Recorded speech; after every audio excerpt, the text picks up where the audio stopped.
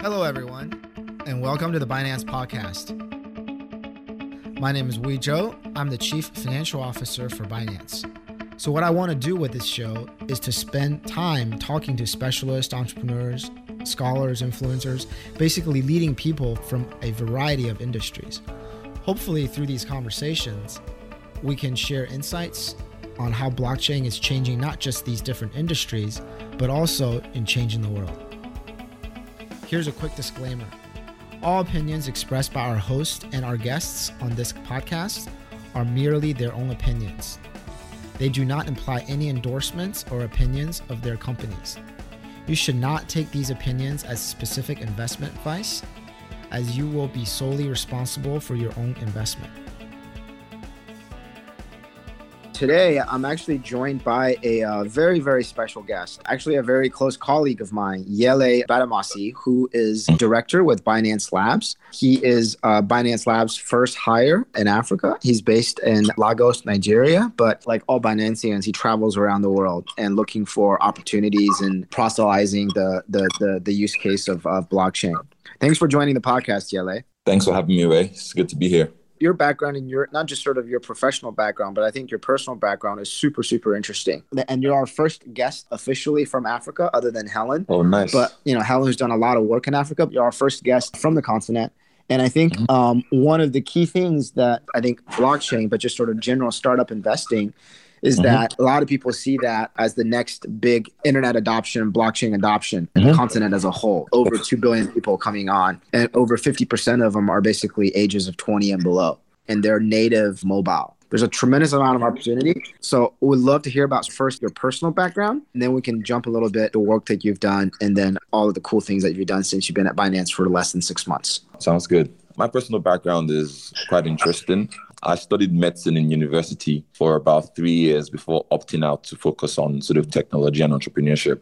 It was, at the time, there weren't many people in Africa doing tech, and it wasn't quite clear what was going to happen. But I think I was quite passionate about technology, about startups, and, some of the activity that was happening on the continent, and decided to move back. And before moving back, I'd taught myself how to program, how to code applications and, design stuff. And I'd helped start a company with a friend. We built like apps and websites for non-technical people.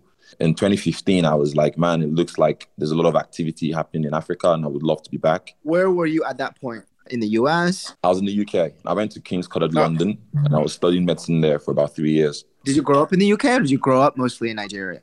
I grew up in Nigeria. I was in Nigeria until I was 14 or 15. And then I moved to the UK, did A-levels and did my university, the first 3 years of university there. So I was there for about quite a long time, about over 6 years before moving back to Nigeria. And what was that experience like? Obviously, you're on your way to be a physician, as many young, smart people are, as I was. Really? Switching majors halfway through college. Yeah, I was pre-med. Wow. For about a year and a half, and then I got a really bad grade in biology that I was like, I'll never get into good med school. So I switched to economics. That's a good idea.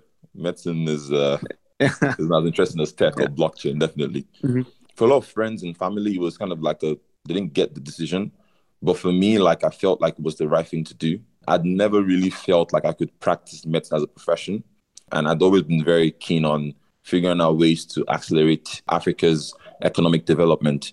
And I felt like technology was like that enabler, that thing that could really drive change and solve, very large systemic problems. So it just felt right. It felt like the right thing to do. And I just had enough belief in myself and to know that I would figure stuff out. What was moving back to Nigeria like at that point? Did you come back with the team or did you go back and then build your team there? When I moved back, I knew no one in tech in Nigeria. But the ecosystem was super welcoming. There was, decent amount of activity. Actually had a couple of offers from a couple of startups to join the product team, but nothing didn't feel like the right fit. So it was kind of just thinking about and saying, okay, what are the problems in the market that exist? And I was fortunate enough to connect with a guy called Dotun. He's a well-known VC in the ecosystem in Africa. And we started this company called Starter, which is an online platform and resource community for African entrepreneurs or people who are trying to start startups. So we scaled out to about 28,000 entrepreneurs from across Africa. And that got acquired in about 7 months. So it was a really, really interesting experience to sort of build that network, learn more about the ecosystem, and figure out what are the problems and the challenges. And that was when I realized that actually one of the biggest problems in the ecosystem was the lack of capital, right? So there wasn't a lot of investors investing in early stage tech companies. And we also realized that these companies didn't need a lot of money to get started, right? So in the US or in Southeast Asia, maybe you need between 50 to 100K. In the US, it can be anything from 300 to 1 million. But in Africa, it was like $15,000, $20,000. And so, was kind of figuring out and saying, what can be done in this space? How do you create something that solves this problem? And that was how microtraction became a thing, so I can also go into that as well. And what did you do after the first startup was bought? So the next thing we did was a company called Microtraction. So one of the ways people describe Microtraction is a startup that funds startups. And primarily, it was literally saying we're going to put up an open application online and anyone from across Africa could apply for funding all year round. So we had sort of like a fixed check, $15,000. You just answered about 10 questions. We did a phone screen. And if we liked the idea, we'll cut you a check. And we were sort of like the first one to do something like that on the continent. So what was popular before Microtraction was like incubation programs or accelerator programs that are very similar to YC. From my experience for the last year and a half that I've been on the continent, I felt that model was wrong. I felt that, for instance, it's very hard to go to any market. So Nigeria, Ghana, South Africa, Kenya, and find sort of 50 angel investors that have written between 15 to 25K into a single company. So trying to do a demo day in Africa is like really, really hard. So we were like, we don't want to do a demo day. Also, sometimes you don't have enough companies that you want to fund in a batch. And so you want to end up funding 8 companies, but maybe only 2 or 3 of them are really, really strong. So for us, we were like, we're going to simplify that model, keep the same fixed check size. So we're not negotiating on terms, but keep it open so that anyone, anytime can apply for funding, regardless whether you know us or not, and just make it more open. So that's sort of like what we did differently. That geographical diversity is probably something that people in the West or people in Asia don't quite get. Maybe people in Asia understand it in terms of sort of the divergent different economies in Southeast Asia. But I just feel like the continent is huge. It's got all these people, but West Africa, East Africa, North Africa, South Africa, those are all very different and diverse regions. Definitely. And I think so one of the ways our labs was actually trying to explain how to think about Africa, right? Africa, you can divide it into two, 3 ways. The first way is to think about it as North Africa and Sub-Saharan Africa. So North Africa is quite similar to the Middle East, while Sub-Saharan Africa has more cultural homogeneity, so music, culture, art, diversity is very similar. There's also Anglophone and Francophone Africa, regions or countries or markets that speak English, like Nigeria, Ghana, or Kenya are all Anglophone countries. And you have Francophone countries like Congo that speak French. And that comes from, the colonial history wherein like England colonized a bunch of countries. But for Nigeria, Kenya, and South Africa, for these countries, I would assume the mainstream language then is English. Yes, definitely. It's English. That would make communication actually much more frictionless than physical travel. Yes, exactly this. It's really interesting to see how the power of the internet has actually made these countries a lot closer. The average African millennial is a lot more connected to each other than like our parents. When I tell my extended family that I'm traveling to Kenya or like Uganda or Rwanda, they're usually confused, like, who do you know there? Why are you going there? Back then, it was easier to go to like Europe than to go to like neighboring African countries. So it shows you how like the internet breaking down barriers and creating more and more unified markets. Obviously, you saw the need in terms of like the check sizes are much smaller, and the sort of opportunity, I would say, shots on goal are much greater. But from the talk of it, just like they have an angel community in the region in Kenya and Nigeria. Are there any active Western or Asian funds that invest or have a presence there? Because I know you mentioned YC, but I've come across projects in Africa that came out of YC. But are there any Western funds or more international funds? There's actually a decent number. I think like over the last 3 to 4 years, there's definitely been a lot of investment from the US, and then Asia is there picking up as well. YC, like you mentioned, is probably one of the most active investors. But like Social Capital, for instance, has done a couple of deals on the continent. There are lots of like family offices, some funds like 40X, and they're like funds where we're sort of starting up in the US that are focused on Africa, like Lateral Capital. And from Asia, like the guys actually leading the investment landscape are the companies, right? So one of the investments that we did, a company called Paystack, actually raised money from Tencent. And I know Transient Holdings as well that's been doing more and more stuff on the continent and looking to invest in African startups. Jack Ma was in Kenya last year and it started sort of like an e-founders program for African entrepreneurs. And a couple of the companies we've invested in also got into that program as well. So one of the companies, I mean, speaking of Tencent, I know their biggest investor and their longest investor is a company called Naspers, right? Which is MIH. I think they're a South African-based multimedia company. Just holding a Tencent, they have a ton of money to invest. Yeah, exactly, right? Like, I think that's probably one of the biggest investments of all, like, successful investments of all time in anywhere, like especially in Africa, right? Like they invested early into Tencent, and there was a time when the value of their holdings in Tencent was more valuable than Naspers itself. It shows you how these things can play out if you do yeah, right. I mean, the same case was that I don't know if you remember when Yahoo, its biggest value was their investment holding in Alibaba. Wall Street valued Yahoo's traditional business at nil. And then they valued all of Yahoo as their investment holdings in Alibaba. So no, but I think I do see a lot of. You're absolutely right. Me based in Asia, I see a lot of Chinese companies that are actually setting up, investing corporate money. There's a lot of Chinese companies that's actually going in there to building the infrastructure. When Binance was setting up our operation in Uganda, and we did a poll, top college graduates where they want to work. Number one is Google, and number two is Huawei. Oh, wow. That's pretty interesting. That was an eye-opener, cool. At least for me, to realize sort of the impact. Yeah. What did you do then after Microtraction? Because that sounds like a really, really cool, it solves the entrepreneur's needs and it allows sort of like the democratization of investing.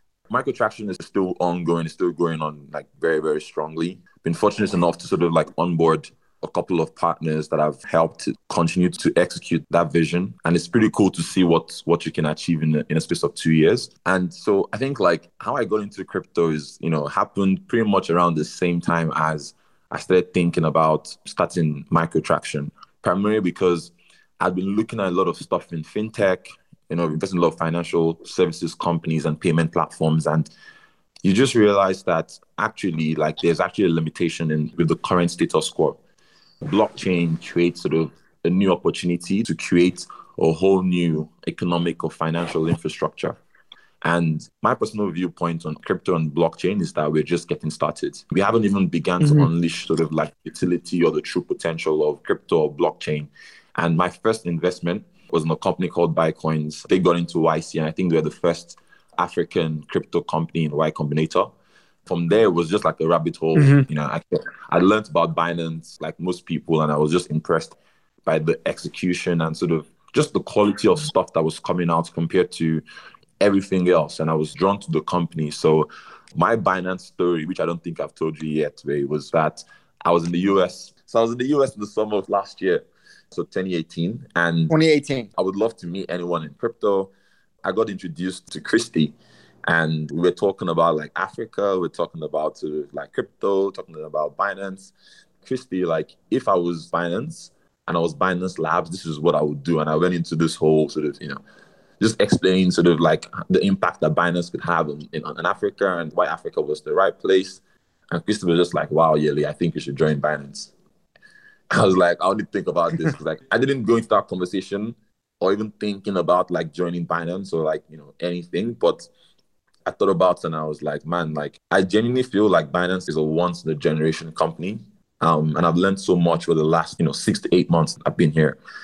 I really felt that, yes, for a lot of people, they didn't sort of understand like, Microtraction is going so well, like why are you joining Binance? And for me, I was like, I felt like I could have tremendous impact working with Binance and working within Binance. And, you can create so much more leverage and impact. I think like from looking at the company, I could tell that there was a lot of freedom, was focused on execution, focused on sort of the mission, and it felt right. I'm very happy to say like that wasn't the wrong choice.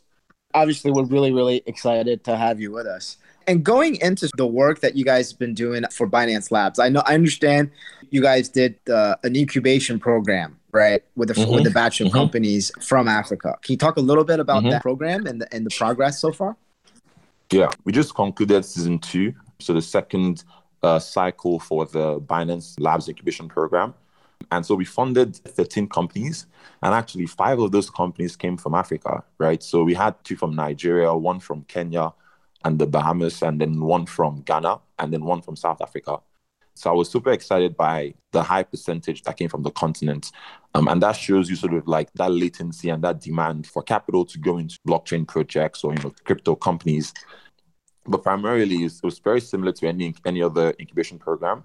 But the key difference was that we actually held it in 2 parts. So the first part, the first 7 weeks, was in Lagos, Nigeria.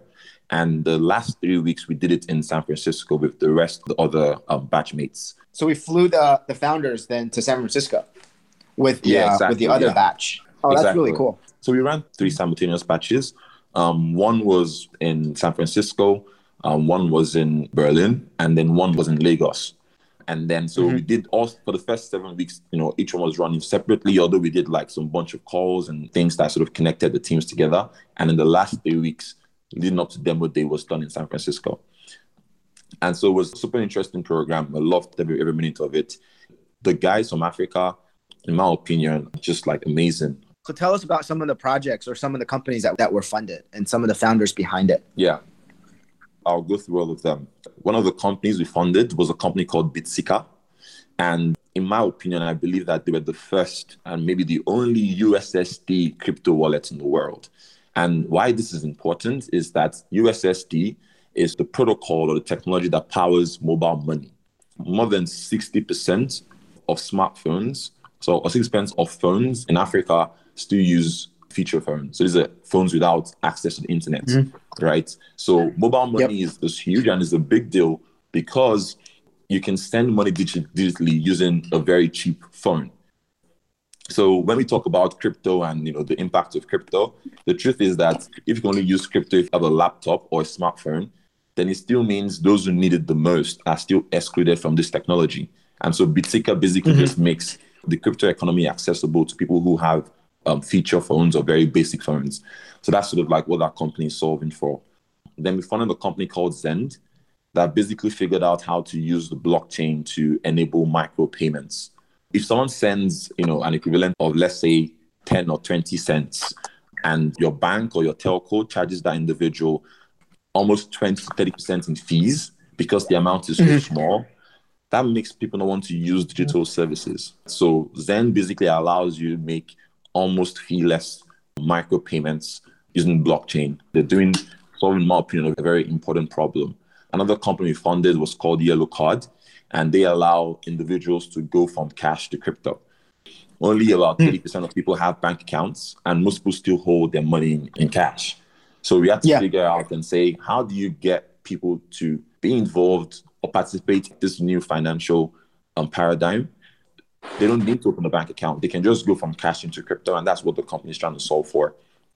Another company that we funded is called Raise, and they're basically building a securities and cap table management software using blockchain. So for the rest of the world, there was a time when STOs were looking like they're going to be a thing, but then people realized there was lots of regulatory challenges. But in Africa, there's definitely a lot more openness to this. And Raise is basically trying to build that sort of like layer 0 infrastructure to allow companies issue their equities on the blockchain and then allow those equities to be tradable between sort of accredited investors. And then the last company is called Fishfort, based out of South Africa. And they built a Chrome extension that allows or prevents you from falling to phishing attacks. So this is sort of like the companies that we funded. Super exciting guys. These sound like very sophisticated technology companies then. These are legit blockchain enabling companies. Exactly. We have thought about a bunch of these companies. I think about them as sort of layer 0, the economic infrastructure that I believe we built on the blockchain, right? So it's how do you enable access? How do you solve infrastructural problems that then allow other developers or other companies or other projects to then build on top of some of those things that you're doing? They're all very interesting companies solving very hard problems, but I think looking at the ecosystem of Binance and some of the things that we're looking to do over the next couple of months, they're all very sort of like synergistic with our viewpoints. And we're super excited to see how they all progress over the next couple of months. Yeah. Were they able to, coming out of the incubation then, I obviously think these are really cool projects that once they have a prototype and get traction from both the user perspective, we should definitely help to promote them to get their next round then. Yeah, that'll be awesome. They'll definitely love that. I'm definitely going to give a shout out for these companies nice on the pod. So if any listeners, if you want to get at the ground zero in terms of investing into sort of like early stage blockchain companies in Africa, we have 5 like selected targets that came out of Binance Labs' incubation program with all working product prototypes and then gaining traction on the ground. And you mentioned that one was in South Africa and the rest are in Nigeria? Yes, one is in South Africa, one is based Kenya, one is based Ghana, and then 2 are in Nigeria. So where did you find these entrepreneurs then? Did they find us or did you find them through your personal network, or is it like the power of the Binance brand there? I think it's a combination. A lot of people in crypto know Binance. Probably going to be following CZ just because CZ is such an awesome crypto influencer and Twitter user, as well as just sort of personal networks and speaking to. The first thing I did after Binance was just having conversations with people in the ecosystem. I probably did maybe about 100 of these calls. I don't know how many companies, maybe like 70 to 80 companies. Lots of them were exchanges or like wallets. So just chose the best guys that we felt that, these are people that I would have backed at MicroTraction.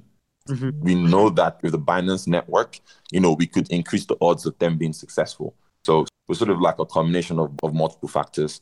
Season 3 is out. Applications are out right now. So we're trying to do this again. Building a blockchain project on or for Africa, definitely apply and be a part of the Binance ecosystem. As we come in, because I know you're working on something stealth right now, and then on a new project that you're building in Nigeria. I would like to focus a little bit on Nigeria specifically. Probably one of the lesser known, but definitely from my education, it's the most populous country in Africa. Most people are more familiar with South Africa or Kenya because they're more popular tourism destinations. But I know of Nigeria because there's a lot of famous athletes playing basketball and playing football and playing American football and European soccer.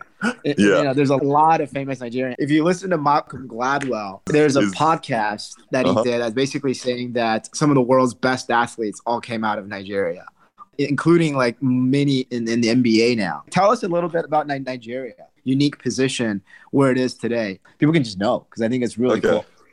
All right. One of the first facts that you say about Nigeria that people are like, whoa, it's kind of like just the size, right? So Nigeria has about 200 million people. By 2050 will be like either top 3 or top 4 most populous countries in the world.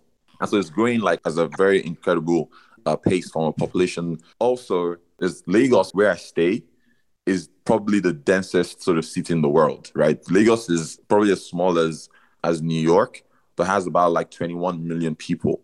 It's a highly dense, very, very active country. And what is very interesting about Nigeria as well is that culturally in Africa, it's very dominant, right? So when you look at things like art, when you look at music, when you look at movies. So if I talk about it in social media terms, it's an influencer country. It definitely is an influencer country, right? The way I explain is like how China has lots of influence in Southeast Asia and the US has like in the Western world. Nigeria is like that. So for instance, Beyonce just did an album for Lion King and she created an album that is like Africa inspired. She featured a bunch of African artists and I think like almost 70 or 80% of them were Nigerian. Culturally, it's very, very dominant. We have a movie industry called Nollywood. So it's like Hollywood but with an N. I think we produce we produce the most movies out of any other industries in the world. And they produce these movies cents on the dollar, right? It's just like dominant in all the fields. And economically as well, it's the largest economy in Nigeria. 1 in 5 Africans are Nigerian as well. So that just creates sort of like a hotbed of cultural and economic influence on the continent and then the diaspora as well. So Africans that live outside of the continent, maybe like 1 in 3 of them will be Nigerian. So that's why.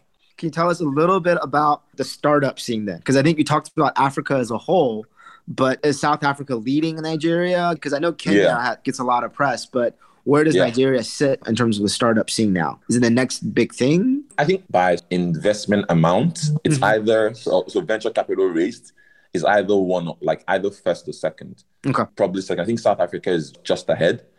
But from a growth perspective, is definitely one of the fastest growing ones. And I think what is unique about the Nigerian ecosystem is that it's quite grassroots or like indigenous based. So you have like lots of companies backed by initially local angels, as well as founded by like people who grew up in Nigeria, which is sort of like fairly unique from a startup perspective. And then the developer ecosystem in Nigeria is like crazy. And I tweeted something a while back when the CEO of GitHub came to Nigeria. He said that developers from Nigeria on GitHub have been the fastest growing consistently for the last 3 to 4 years. So you have capital, you have talent, you have success stories. Andela raised $160 million. Companies like Flutterwave that allow you process payments in about 33 plus African countries, raising money from MasterCard and raised in total about 50 million. Paystack, another one. So you have sort of like very, very interesting companies. You have exits. Jumia just listed on the New York Stock Exchange. Yeah, I saw that. Switch, another one is going to be valued at over about $2 billion. He's also preparing for a listing. So it's a young but very vibrant ecosystem. And something that you'll notice as well is like the average age of any ecosystem participant is quite young. So like I'm 28 and... We should get them to list on Binance then. Yeah, I mean, that would be really cool, right? That's really, they have growth left, right? Because they're so early. There's so much growth left. I'm excited. I can't wait to go visit. I don't know if I told you, but yeah, like couldn't travel as much the last few months because my wife just gave birth. We just have twin daughters. Woo! But what's the best season to go? So I would say not now because it's raining crazily at night. Like when it rains in Nigeria, it's crazy. But I think maybe late August, September would be a great time. I've been saying it for a while. We'd definitely love to organize like a Binance trip, maybe like 2 or 3 countries. You can't get Africa until you visit, right? And you just understand how vibrant it is and sort of like how big the potential for this ecosystem and this economy can be. We should definitely organize the Binance trip. And I promise you it will be one of the best things you will have done in the last couple of years. I'll bring other people as well. Definitely. This is all we have time for. So Yele, thank you very much for your time. Although we've known each other and we've been working together for quite a bit of time, it's like I learn something new every time I talk to you. So this is like extremely educational. Good luck with your stealth project as well. Thanks, Wade. Thanks very much. Thank you for listening. I hope you enjoyed this interview as much as I did. If you like this show, please share this episode on Twitter, Facebook, Telegram, WeChat, or any other social media platforms. Please don't forget to subscribe to the Binance podcast and see you next time.